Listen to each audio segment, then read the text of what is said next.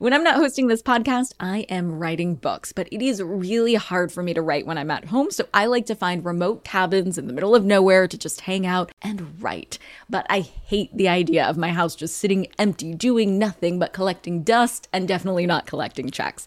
And that's why I'm an Airbnb host. It's one of my all-time favorite side hustles. Other popular side hustles are awesome too, don't get me wrong, but they often involve big startup costs. By hosting your space, you're monetizing what you already have access to. It doesn't get easier than that. And if you're new to the side hustle game and you're anxious about getting started, don't worry because you're not in this alone. Airbnb makes it super easy to host. I mean, if I could do it, you could do it. And your home might be worth a lot more than you think. Find out how much at airbnb.com/host. I'm Nicole Lappin, the only financial expert you don't need a dictionary to understand. It's time for some money rehab.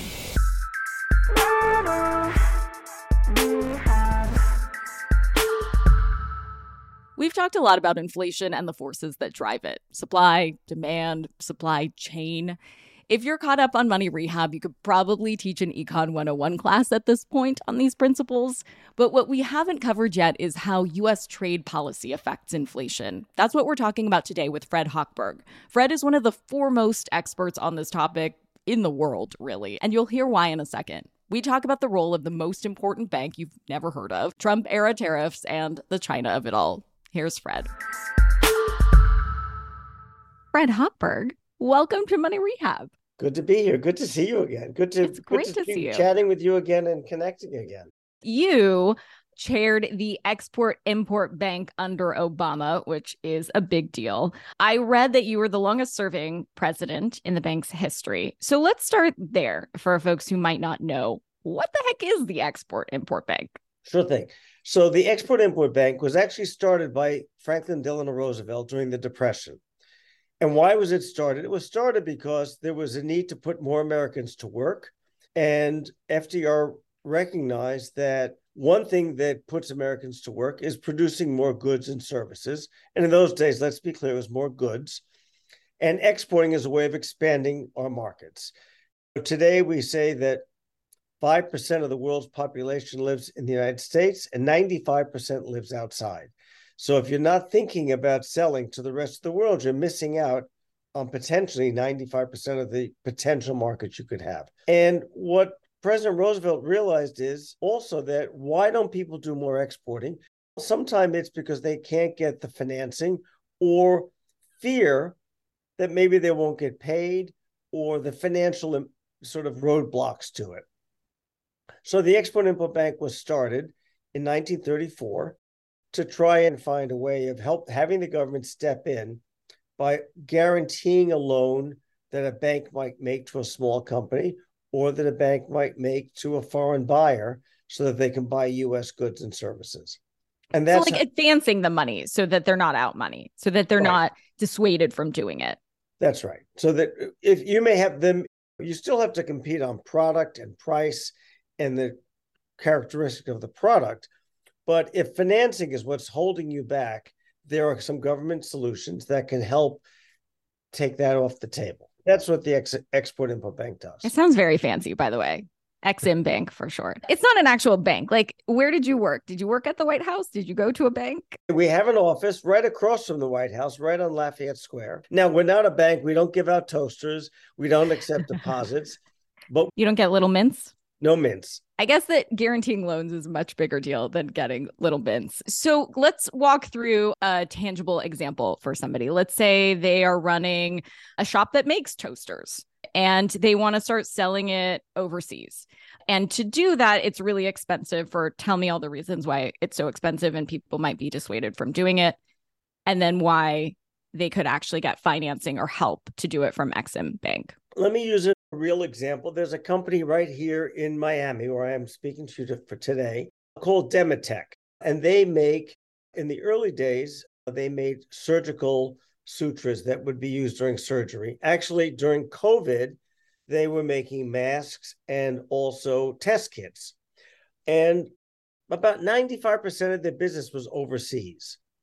And so what the Export-Import Bank does is twofold. One, it provides them with working capital because they need to borrow money to make the product and prepare it and ship it overseas. And sometimes your local bank may say, well, it's fine if you have a customer there in Florida, you have a customer in Texas, because we know if there's a problem, the company in Texas doesn't pay, it's not that hard to collect within the United States.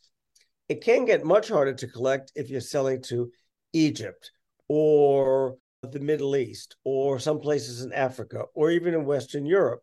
So what the Export-Import Bank does is works with a company like Demotech and said, we'll guarantee it. If for some reason your buyer overseas doesn't pay, we'll pay, so the bank feels comfortable making the loan.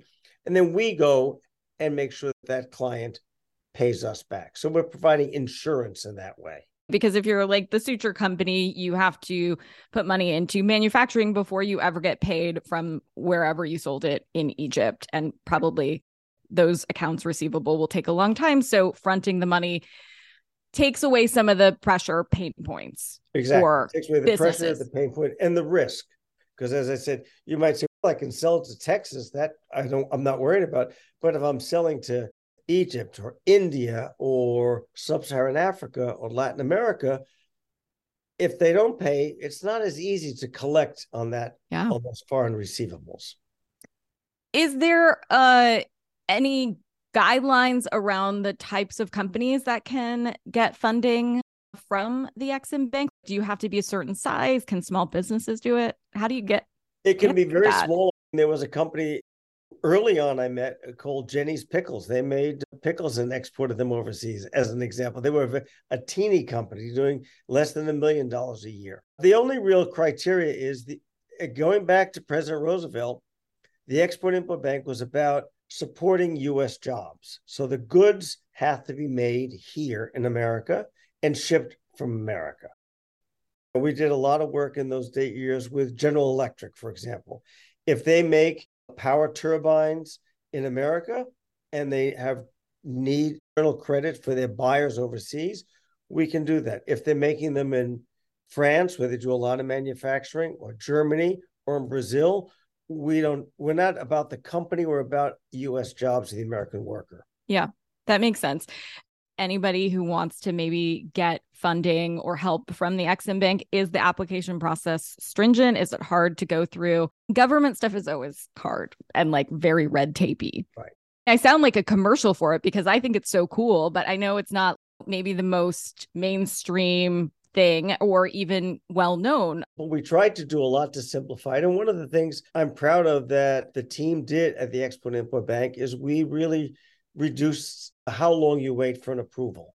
And we were getting better than 98% of our approvals out in less than 30 days. And the ones that really took longer than 30 days were generally multi-billion-dollar deals that are just impossible to complete in 30 days. If you're helping to build a power plant or a solar or a wind farm, that takes a lot longer. So we reduced that. Mostly what we tell people to do, I'm not there any longer, what we would tell people to do, obviously, is first thing you go to your bank. You should talk to your banker because she or he may have experience with the Export-Import Bank and could say, no, we can do this on our own, or we'll use the Export-Import Bank. And if your bank is unfamiliar, we would tell people, go to exim.gov. Export-Import Bank has about 15, 20 regional offices around the country. And there's also an 800 number. And we also had a chat function to help people if you had trouble filling out the application. I don't understand this, how you can do that. Yeah, that's very cool because you know that I'm like rooting for the Jenny's Pickle lady. Not so much the power plants. They can take a long time, but I root for her. So let's get back to the macroeconomics of it. You said that one of the focuses of your tenure was to champion the power of the U.S. exports to boost our economy by creating jobs. Now, interestingly, you now argue that imports are where we should focus. You're right. I wrote a piece in the Wall Street Journal last summer. And in the piece, I talk about there is also a value of imports. And when I talk about imports, one, we're facing unprecedented inflation. It's thankfully beginning to slow and taper down. Or inflation's been running at a high rate. And you have to look at what's causing inflation to be such a high rate. One factor, and it's only one factor, obviously, are tariffs. President Trump put in a number of tariffs on steel and aluminum, as well as tariffs on China. And those raise the cost to American consumers because a tariff is nothing more.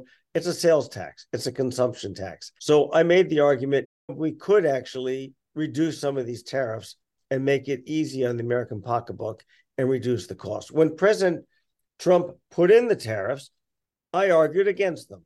I thought that they were hurting the American consumer, hurting American innovation. And at that time, we estimated it could cost the American consumer about an average of $1,000 a year. So I've never been a big fan of tariffs. And with high inflation, seems like an opportune time to really look at that. So where were the tariffs placed? The tariffs are placed primarily on Chinese goods. And the problem with that is, one, we pay the tariffs. The American consumer pays the tariffs, not the Chinese, not the company that is shipping goods to America, but it's collected when the goods hit our shores or get off an airplane, and the importer has to pay that. And generally, the importer is passing that cost on to the consumer. So that's why I think tariffs are a bad idea. The other thing is, and we get a lot of innovation from imports. I would argue, and some would argue, I'm sure, against me, but American cars are far better today because they faced foreign competition in the 80s, and it made American cars better and more globally competitive. When GM, Ford, and Chrysler had 90% of the market, they had very little incentive to improve quality and reduce costs. When they started facing companies like Toyota and Honda and others, they actually had to get their quality in line and their reliability in line. And you don't ever talk anymore, Nicole, about getting a lemon as a car. So I believe imports are important as partly as inputs into products. The most innovative passenger jet plane we make right now, the Dreamliner, the wings come from Japan. It is important to have global, and the term people use, instead of just supply chains, they call them value chains, because it's not just buying a cheaper widget or a cheaper fastener. It's what it's really is saying, if we can get the best technology and the best manufacturing on the wing assembly from Japan, let's use that. The iPhone is the perfect example. Those components come from 43 different countries in order to make the iPhone really work. Without inputs and without those value chains coming from Switzerland, the Netherlands, raw materials from the Congo, the glass on it actually comes from Corning, New York. A lot of the displays come from Korea, actually from Samsung. But putting all that together both reduced the cost and made it the most innovative product it is today. And that's what competition does, right? No matter where it's from. It forces companies to be better, do better, make more innovative stuff. So these tariffs that were placed on imports, like I remember going while I was at CNBC and maybe at Bloomberg to the ports out here in Los Angeles and Long Beach. They're incredible. They're just like so fascinating to watch all of these containers come in to the United States. So as soon as some goods come in, that's when the tax is placed. And then the person who was essentially ordering those goods would need to pay the tax. And ultimately, that would pass on to the customer. So you're saying if we roll those back, inflation will go along with it? It is a help. The real driver of inflation is the Federal Reserve Bank and what they charge for interest rates. So the major job is frankly outside the hands of the politicians, outside the hands of President Biden and the White House, but really with the Federal Reserve. So let's be clear about that. But reducing tariffs is one thing that can be done by the administration and can be pressured from Congress as one small step in that regard. But the major thing is with the Federal Reserve. And we have seen a slowing of inflation. And one of the things I think that we lost track of is during the pandemic, people were not traveling, not going to movies, not going to concerts, and they were home. And so people were spending more money on TVs and furniture and goods. And that partly caused a great backlog in the ports because demand for goods went way up about 15%. And our use of things like TV services, movies dropped. So that's a large shift to try and absorb in a very short period. This is like your Super Bowl, Fred. I don't think I've ever thought about the supply chain as much in my life as I've thought about it the last few years. This was the time that imports and exports became the most sexy and top of mind for everybody because the whole system was mucked up.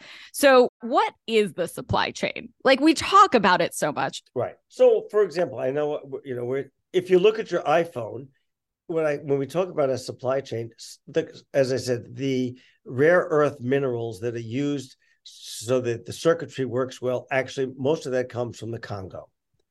And the portion of your iPhone that calculates how many steps you take a day, if you want to get your 10,000 steps in, that comes from the Netherlands.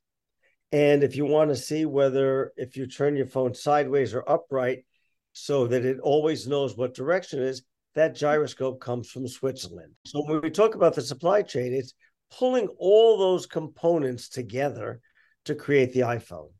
And what the supply chain is doing, or value chain, is we're getting the best thinking. We're getting innovators, engineers, entrepreneurs from around the world all contributing together to make a better product. It is assembled in China.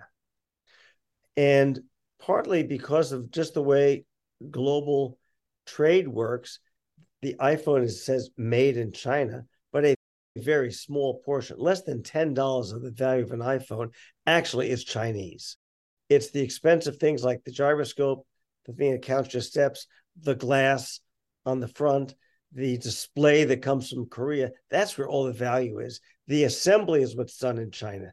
And because that's where the product takes its form, it's considered a Chinese product, even though, as I said, less than 10%, probably in the range of maybe 3% of the iPhone actually is from China. Hold on to your wallets. Money Rehab will be right back. Money Rehabbers, you have money hidden in your house. Yeah, just hiding there in plain sight. Okay, so I don't mean you have gold bars hidden somewhere in walls, treasure map style, but you do have a money-making opportunity that you're just leaving on the table if you're not hosting on Airbnb. It's one of my all-time favorite side hustles. By hosting your space, you are monetizing what you already own. It doesn't get easier than that. For me, hosting on Airbnb has always been a no-brainer. When I first signed up, I remember thinking to myself, Self, you pay a lot of money for your house. It is time that house returned the favor. And to get real with you for a sec, I felt so much guilt before treating myself on vacation because traveling can be so expensive. But since hosting on Airbnb, I feel zero stress for treating myself to a much needed vacation because having Airbnb guests stay at my house when I'm traveling helps offset the cost of my travel. So it's such a win-win. I mean, if I could do it, you could do it. And your home might be worth more than you think. Find out how much at airbnb.com/host. Do you ever get FOMO, fear of missing out? Well, do you ever get FOMO-tupita, fear of missing out on the perfect hire? If so, I have the antidote. It's LinkedIn Jobs. LinkedIn Jobs helps you hire professionals you can't find anywhere else, even those who aren't actively searching for a new job but might be open to the perfect role. In any given month, over 70% of LinkedIn users don't visit other leading job sites, and that adds up to a serious squad of awesome candidates. LinkedIn has over 1 billion professionals on the platform, and these candidates are super qualified. So much so that 86% of small businesses get a qualified candidate within just 24 hours. I work with LinkedIn Jobs for all of my dream team needs, so they're hooking up Money Rehabbers at linkedin.com/MNN. Go there and you can post your job for free. That's linkedin.com/MNN, as in Money News Network, to post your job for free. Terms and conditions apply. And now for some more money rehab. China has been a hot topic lately too. And you've been talking about this for years, and now it's really come to the forefront again as well. In 2020, you wrote a Medium piece called "I've been traveling to China for 40 years. It's time we get this relationship right." A few questions about it. But the first is, what's wrong with the relationship? Right now, it is one area that both Democrats and Republicans on Capitol Hill and both the House and the Senate can agree. They all think China is a bad actor and needs to be contained. So there are not a lot of people who in government can be advocating for let's find ways to work together. And it's very easy to say anybody is, oh, they're too soft on China. They're not tough enough on China. We need to be tough with China. We need to compete with China. And we need to find ways to work with them when it comes to climate, when it comes to global health. We need to find ways to work together. China is too big and too powerful and too rich a country for us to try and pretend we can operate and forget them, or to put them in a corner and not deal with them. So it isn't easy. One of the things that I think we see President Biden doing is saying we need to get the rest of the world with us to work together on issues around China. We cannot just isolate them. We can't do it by ourselves. But doing business with China, as you mentioned before, is really tricky, right? It's not the same as the way we would do business.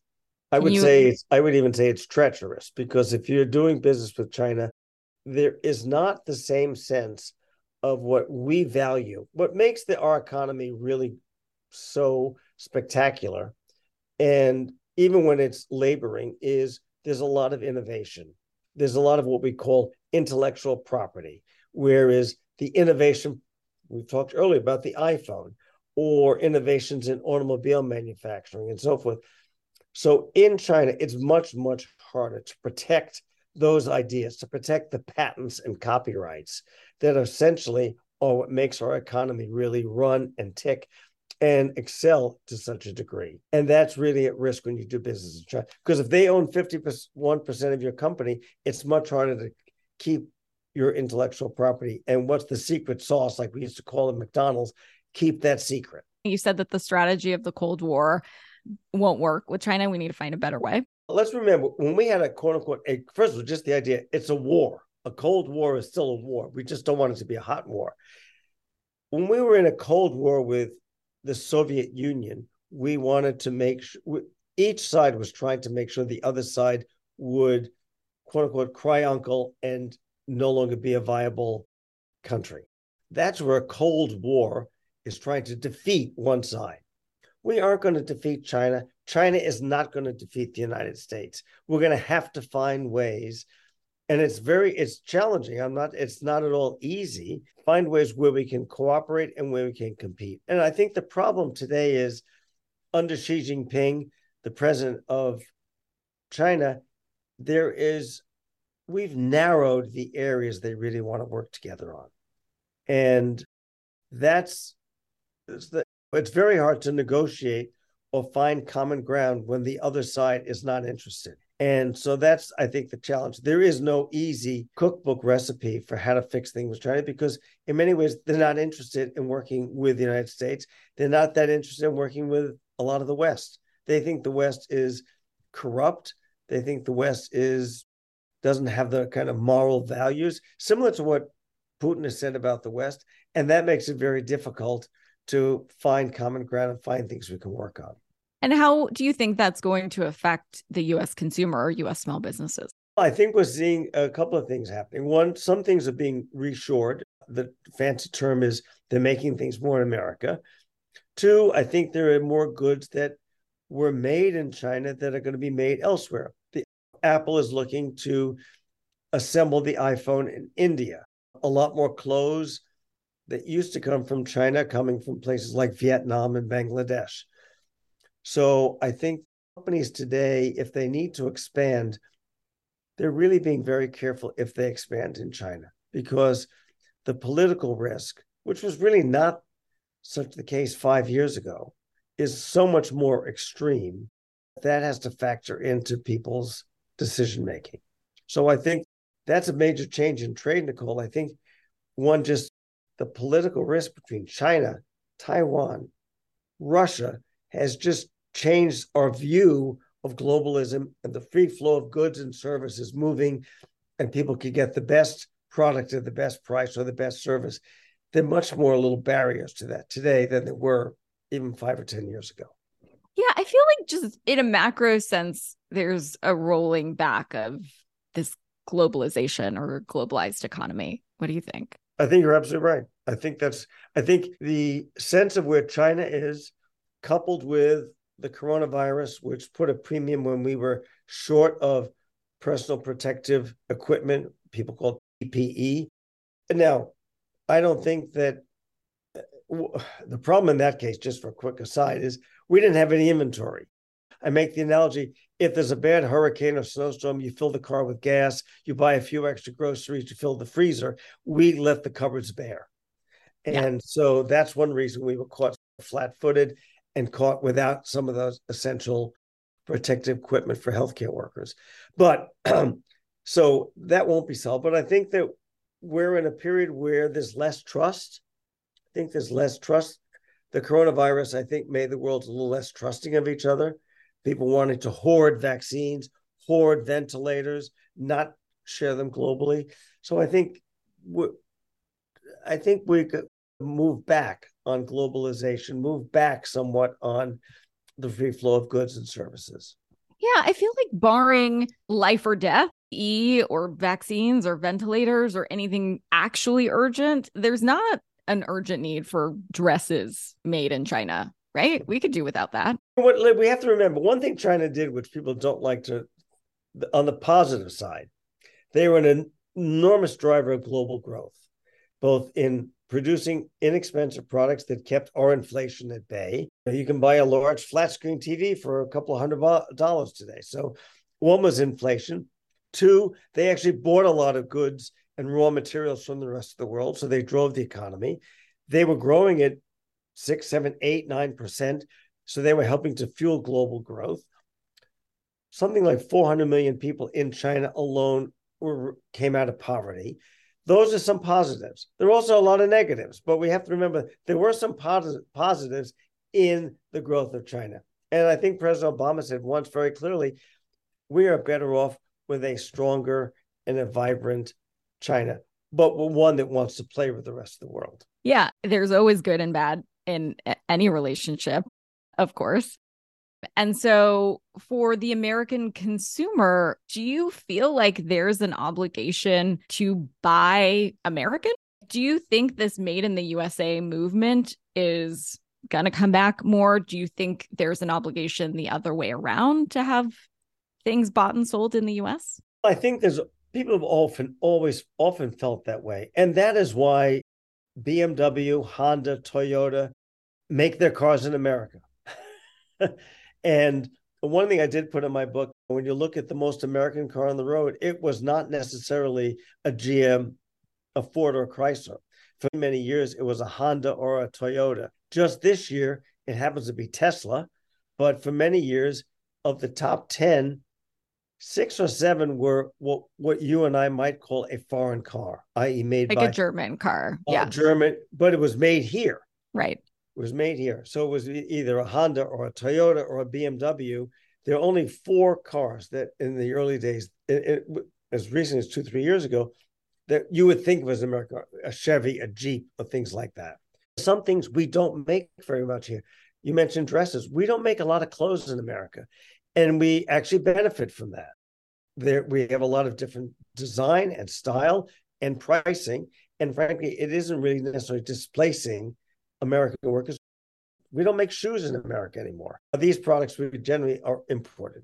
And the benefit would be a lower price, innovation, style, design. I was at a buffet that hit me. It's a seasonal fruit. We don't have seasonal fruits. You eat blueberries 12 months a year. They don't grow 12 months a year in America. We have raspberries. We have avocados. We have all our table. Our diet is very much enhanced by global trade. Many years ago, for example, you'd get blueberries in sort of July, August, September. Now you get them 12 months a year. It actually did not necessarily hurt American farmers because what it did is it made people really want to eat blueberries.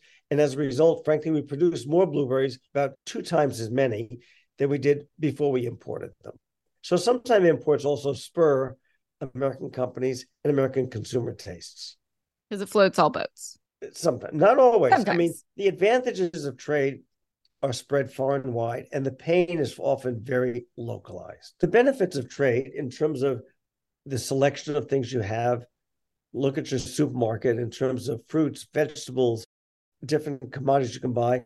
So we all benefit from that in terms of pricing and selection and innovation.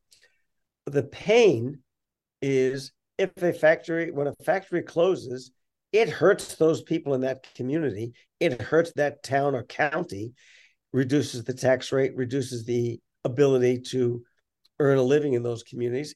Places like Ohio, Wisconsin, Pennsylvania lost a lot of jobs due to trade. We created a lot of jobs, more jobs in the rest of the country, but they really felt the pain more acutely. We end the show typically with a tip you can take straight to the bank. I would find it hard to believe if you were ever in a time where you needed money rehab, but would you give a tip you could take straight to the bank to help improve your money or help think about all of this for consumers? The thing I often would say is a little bit harder in an inflationary period. If you go to whether you go to a Walmart or a local store and you buy clothing or groceries at a really good price, most people think, I'm a really smart shopper. They don't think, maybe because of trade and because we've actually importing those goods, that I've got a bigger selection and my dollar will go further. So if I was to say take something to the bank is do what's smart and wise for your family. And if the best product happens to be an import, then you should buy it. And hopefully that will spur American companies to make better products at better prices and satisfy consumer needs. Money Rehab is a production of Money News Network. I'm your host, Nicole Lappin. Money Rehab's executive producer is Morgan Lavoie. Our researcher is Emily Holmes. Do you need some money rehab? And let's be honest, we all do. So email us your money questions, moneyrehab@moneynewsnetwork.com, to potentially have your questions answered on the show or even have a one-on-one intervention with me. And follow us on Instagram @MoneyNews and TikTok @MoneyNewsNetwork for exclusive video content. And lastly, thank you. No, seriously, thank you. Thank you for listening and for investing in yourself, which is the most important investment you can make.